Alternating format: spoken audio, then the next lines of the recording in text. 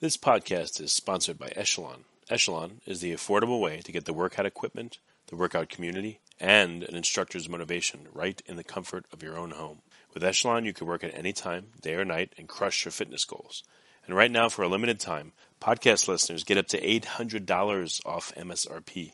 To get this exclusive podcast discount, text GENIUS to 818181 to get up to $800 off MSRP. Once again, just text GENIUS to 818181. Quick disclaimer, message and data rates may apply. See terms for details.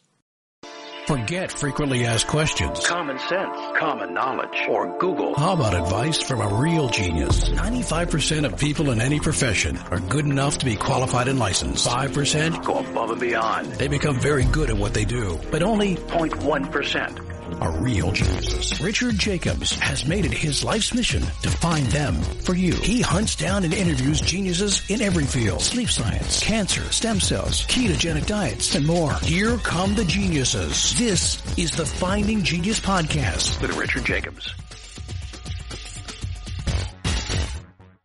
Hello, this is Richard Jacobs with the Finding Genius Podcast, now part of the Finding Genius Foundation. I'm talking to Dr. Mo Hanna. She's a full-time professor of psychology at Siena College in Loudonville, New York. I'm going to talk about her previous work and a couple different topics. So, Dr. Mo, thanks for coming. I appreciate it. Oh, I'm very happy to be here. Thank you. Well, tell me a bit about your background. What are some of the major issues you've worked on in psychology or psychotherapy?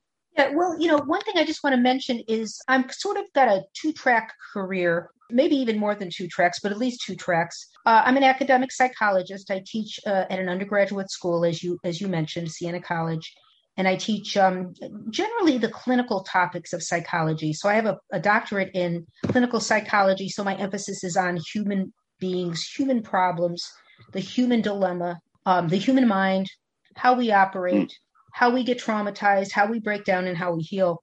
So I teach those topics, but I also work with human beings and learn from them, so that when I teach on these topics, I teach not just out of the textbook, but I teach out of my own lived experience. This is something that I'm very privileged to be able to do. Some people who teach at the college level or at the graduate school level, don't have clinical experience. It's just not what they do. They just stick with the research end. But I've kind of always wanted to be a little bit more of a well-rounded, diverse psychologist. And so I really do try to work with my direct experience and communicate my direct experience, as well as using the research and the findings in my field. So that's, part of the emphasis that I come from. And I think the topic that we're going to be talking about, maybe among others, the psychiatric drugging of children, psychiatric drugging of adults, actually, comes out of that sort of merging of the science of the field, of my field, and my clinical work, my direct contact, and learning from my clients. What does that mean, the psychiatric drugging? Can you explain that? Psychiatric drugging is the use of psychiatric medications, mind-altering, brain-altering chemicals that are commonly used, especially within the field of psychiatry, but in all of the related mental health fields, in order to modify people's emotions, experiences, and behavior. And they have become, over the past, I would say around 30 years, the predominant tool used, certainly within the field of psychiatry, but even within the field of, to a lesser degree, but even within the field of clinical psychology. I can talk about my own training and background when I was, coming into my doctorate and learning about the mainstream teachings of my field. Psychiatric drugs were really sort of like at the crest, at the forefront of how psychological disorders, I'm not crazy about that term, but just to use a term that's familiar to my field, how psychological disorders are addressed and approached and treated. Is your thought that prescription drugs are given too often and just for anything, or do you think that they're given appropriately? Like, what's your overall observation? Yeah, it's kind of on the nuance side, okay? So there are some in my subfield, okay, I might say. There are some in my, I don't even want to say in my camp, but there is a subset of practitioners, psychiatrists, even physicians, psychologists, mental health practitioners, who are very opposed to the use of psychiatric drugs. I'm a little bit more moderate about that, and that is partly due to my direct experience with clients who have actually apparently been benefited by the use of these drugs. And when I say benefited, I mean not that I believe that it cured their quote unquote mental illness per se, but that they report feeling better and being able to cope better.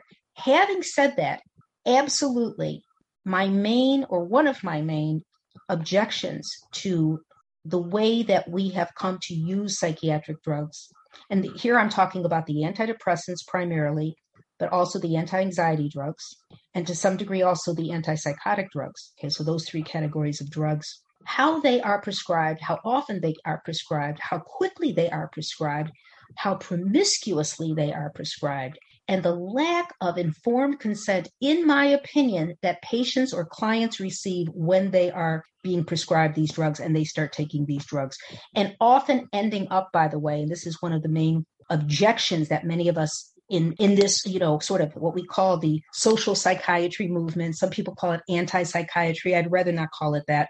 But many people object to the fact that not only are these drugs prescribed too quickly, but people are left taking these drugs with very little meaningful oversight for years and often decades. How long do they work? What is the typical profile of someone that takes any of these drugs clinically over time? What does it look like in the aggregate? Honestly, I would say that there is no typical profile. They work for some people. They don't work for other people. They work for a while for some people. They don't work for very long for other people. Some people have very significant startup effects when they start the drugs. Some people don't feel anything like that. Some people report that they feel much better on the drugs. Other people report that they feel no difference on the drugs. And some people have significant withdrawal effects when they try to go off the drugs, and other people get off these drugs with no difficulty. And I think this is what leads to a lot of confusion among people as far as the potential downside of these drugs, because it really depends upon your own experience with them, as well as the experiences of people you know. Well, is anyone studying why some people do well and why some people don't, have positive or negative effects? They are studying that, and there's a speculation that there may be genetic causes or genetic contributors for some people reacting poorly to one drug as opposed to the next drug. And I cannot vouch for the accuracy of those tests, kind of a dispute as to how accurate they actually are. But that is sometimes used, but certainly not all the time, used as a guide to prescribing. The typical way that these drugs are prescribed, quite frankly, is by trial and error. Okay. So somebody who walks into their doctor's office, and when I say doctor, I mean really almost any doctor, not necessarily a psychiatrist. There's a statistic out there that says something like 70% of people who are prescribed their antidepressants, or sometimes antidepressants are prescribed for anxiety. They use the very same drugs for both of those sets of problems. Typically, it's a general practitioner. It's their family doctor rather than a psychiatrist. Okay. And that may be part of the problem. It may be part of the problem because psychiatrists certainly get more training in the use of these drugs and their mechanisms than family practice doctors do. But regardless, in the field of prescribing, the patient is not often given the full range of information about what they are putting into their body. And also, informed consent requires learning about the benefits and the possible risks, as well as the alternatives to using psychiatric medication. So that's a long answer to your question. It's impossible to know really, just like we don't really know what causes mental illness. There's lots of theories out there, okay? Lots of theories. And I teach those theories in my courses, but we don't really know for sure. There is no definitive answer to that. And likewise, it is a bit of a mystery as to why some people respond marvelously to 20 milligrams of Prozac, which is the first drug that was introduced in this country in the late 1980s, and why somebody takes one dose of Prozac and feels like they're jumping out of their skin. And I have heard that reported to me, both sides of that. I've heard reported to me by clients. I've been working too hard and not working out enough. I wanted to get in shape, but I don't have time to get to the gym. Echelon brings the gym home to me. So right now, for a limited time, podcast listeners get up to $800 off MSRP. To get this exclusive podcast discount, text GENIUS, GENIUS, to 818181 to get up to $800 off MSRP. Once again, text GENIUS to 818181, and message and data rates may apply. See terms for details. What does the studies look like? What do you do? How do you know which drug to give somebody and how much of it and all that? Who's studying this? There are guidelines. I mean, remember, I'm not a prescriber, so I cannot tell you what prescribers are trained to do. I can tell you that the general way that psychiatrists learn about these drugs, aside from their training in psychiatric residencies. Okay, again, I did not go through a psychiatric residency. I trained with psychiatrists when I was doing my internship, and I was rotating with some of the psychiatry residents at UCLA. But I can't vouch for what kind of training they get. But I can tell you that from interacting with people in the psychiatry field, psychiatric nurses, and as well as many, many, many clients who I interact with around their psychiatric medication, I always am careful to ask them about their medications and if they're having side effects and if they're thinking of coming off, how to come off of these drugs using the harm reduction method and being very, very careful not to trigger brain instability, which some people experience when they go off these drugs. So what I learned is really from my direct experience, from my clinical experience, as well as actually working with people who have had very adverse outcomes from using these drugs. But what does that mean? What have you learned? What do you do for them? How do you know how to help them? Well, again, I'm not a prescriber, so I cannot tell them to go on this drug or go off that drug. I cannot help them. What I can do is enlighten them to the commonality of what they are experiencing. So, for example, when people come off of an antidepressant, okay, many times they will come off of this antidepressant either by going cold turkey. And what we mean by cold turkey is they stop suddenly taking the drug, thinking that, oh, I feel better. This is a very common experience. People say, I feel better. I don't need these drugs anymore. Okay. So they just stop taking it. So other people say, okay, my doctor told me to take 2 weeks where I cut the drug, I cut my pill in half, or I cut my dosage in half, and then another 2 weeks where I cut it down into quarters, and then I just go off. Okay. Look, some people do fine using those methods. Some people get off these drugs with very little difficulty. But what we now know from the withdrawal community, that's a subgroup of people who have begun a dialogue probably over the last 15 years or so, talking about some of the downside of going off these drugs and the real significant, sometimes disabling effects of withdrawing, especially withdrawing too quickly.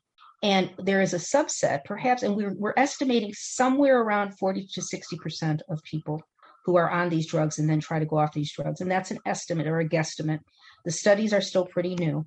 But what we're finding is there's a certain proportion of people who start to have really significant problems. And they have a list of symptoms from withdrawing from their antidepressant or sometimes they're antipsychotic if they're on an antipsychotic or an anti-anxiety drug, that the list is pages and pages long, okay? Everything from brain zaps to heightened anxiety, to the inability to sleep, to loss of appetite, to things like suicidal thinking, feeling like you have the inability to sit still, which is sometimes referred to as akathisia, and even suicidal ideation. And there are some people, quite frankly, who in the midst of withdrawal from their medication, as we put it, they were never able to restabilize. It's as though the brain got destabilized and they were never able to stabilize. And quite frankly, I have two people that I know of, close people that I know of who I was well familiar with, who took their own life in the midst of withdrawal.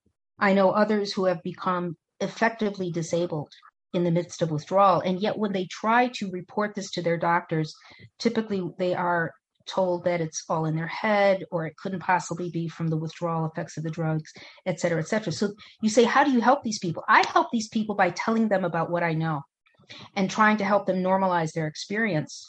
And then I direct them to the information that is available online and in some books on how to hopefully restabilize once they have withdrawn and they start having these significant withdrawal symptoms. Well, okay. So if they know about that these things happen, what good does that do for them? Who can they go to that will help advise them on how to handle their situation? But they just know that they're screwed and that's the end of it, or what happens? Well, that's a great question, because to this day, I think 10 years ago, very few prescribers understood the potential that these drugs, when you withdraw from them, the potential devastating effects that they can have. 10 years ago, I didn't know this, okay? I've been in practice as a psychologist for about 30 years. And 10 years ago, I didn't know this. It was only through witnessing directly the impact of withdrawal on several people that were close to me that I recognized this is not what I was taught in graduate school about these drugs being safe, effective, and non-addictive. And I think there has been a slow increase in awareness because, again, I learn a great deal from my clients. I learn from my lived experience. And I have clients telling me occasionally, not real often, but just occasionally, that they have a practitioner who warned them about withdrawal in the same way that I warn my clients about withdrawal, if that's what they're planning on doing and if they're open to hearing it. And these practitioners are wise enough to say, let's go very, very slowly and monitor your symptoms, if you have any, as you are weaning off this drug. And I'm very, very gratified to hear that, but it's still not nearly widespread enough of a practice. So there's no real studies on biologically why certain people have problems versus not. They're not there yet, or they knew, or they just being contemplated? I believe that what we have are studies of how frequently people experience withdrawal symptoms. As far as the why, I don't think we're there yet.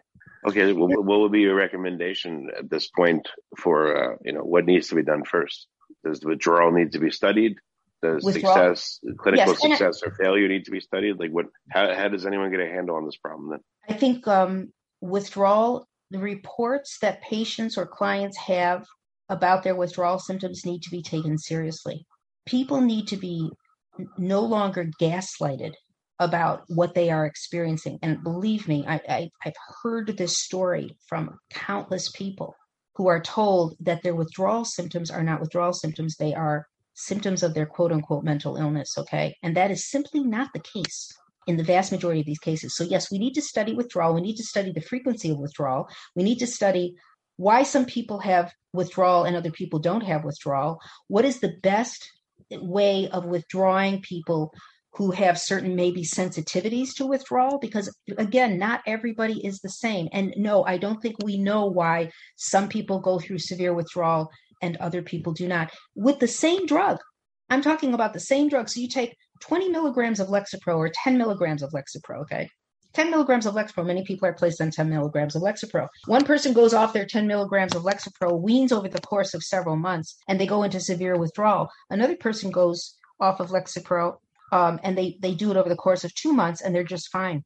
We don't know why. Not yet. What about the fact that general practitioners are responsible for, I don't know what percentage of prescriptions, but you said you're not a prescriber. How could they be? They're a prescriber, but they probably don't know very much about the drugs. So what happens in that case versus someone being prescribed by a psychiatrist? And do they know better? Do they do better? My understanding, okay, again, I'm not a prescriber, so I'm not speaking from that experience, but my understanding from my learnings, my readings, I mean, read Robert Whitaker's Anatomy of an Epidemic, and you'll learn all you need to know about this whole realm of prescribing psychiatric drugs and the way that it is causing harm to many people. Not that it harms everybody, and by no means am I saying that some people are helped by these drugs. But it's the prescribing practices and it's the gaps in the prescribing practices. But what I understand is that most of the information that doctors get about these drugs is from drug reps that visit their office, leave off information and flyers and leaflets and give talks during lunchtime and provide free lunches and so on and so forth. I think there's been to their staff and to these doctors, and that's where the doctors learn these things. And if you're a hammer, everything's going to look like a nail. So if you are learning about the benefits and the risks of drugs from those who are profiting from the drugs, obviously there is a perverse incentive there. I think it's pretty obvious. Okay. So that's, I think, part of the problem. I don't know if that's all of the problem. That's certainly part of the problem. What's your recommendation from here on how things could be improved? I think doctors need to take people's reports of withdrawal very seriously. I think they need to monitor their patients more closely. I think the prescription practices need to be reeled in, quite frankly, and people, instead of walking into a doctor's office and within 15 minutes of reporting that they lost their grandfather and they're feeling grief and being given a prescription for that, that people need to be supported and people need to be directed to what we call non-drug interventions, non-drug techniques.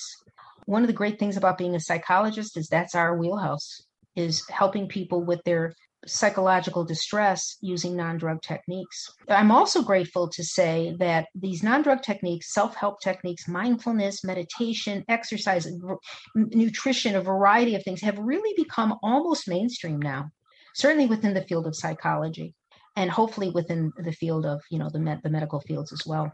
Well, very good. Dr. Mo, what's the best way for people to find out more about your work? Where can they go? MoThereseHannahPhD.com. Mo Therese Hannah, so it's MoThereseHannah. So my whole name, Mo Therese Hannah, and then PhD.com. That's my website.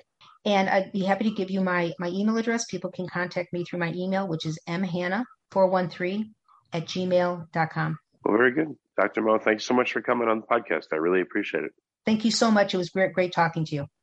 Thank you for listening. I hope you enjoyed the podcast, which has been sponsored by Echelon. When you're trying to reach your fitness goals, it can really help to have world-class instructors like Nicole Griffin and Michael Brown choreographing classes with music from your favorite artists like Pitbull. And you get a community of hundreds of thousands of people who can give you that extra push. Echelon gives you that. Echelon's certified fitness instructors are supportive, engaging, and fun. They really know how to get you moving. And right now, for a limited time, podcast listeners can get up to $800 off MSRP. To get this exclusive podcast discount, text GENIUS to 818181 to get $800 off MSRP. Once again, text GENIUS to 818181. Message and data rates may apply. Please see terms for details. You've been listening to the Finding Genius podcast with Richard Jacobs. If you like what you hear, be sure to review and subscribe to the Finding Genius podcast on iTunes or wherever you listen to podcasts. And want to be smarter than everybody else? Become a premium member at findinggeniuspodcast.com. This podcast is for information only. No advice of any kind is being given. Any action you take or don't take as a result of listening is your sole responsibility. Consult professionals when advice is needed.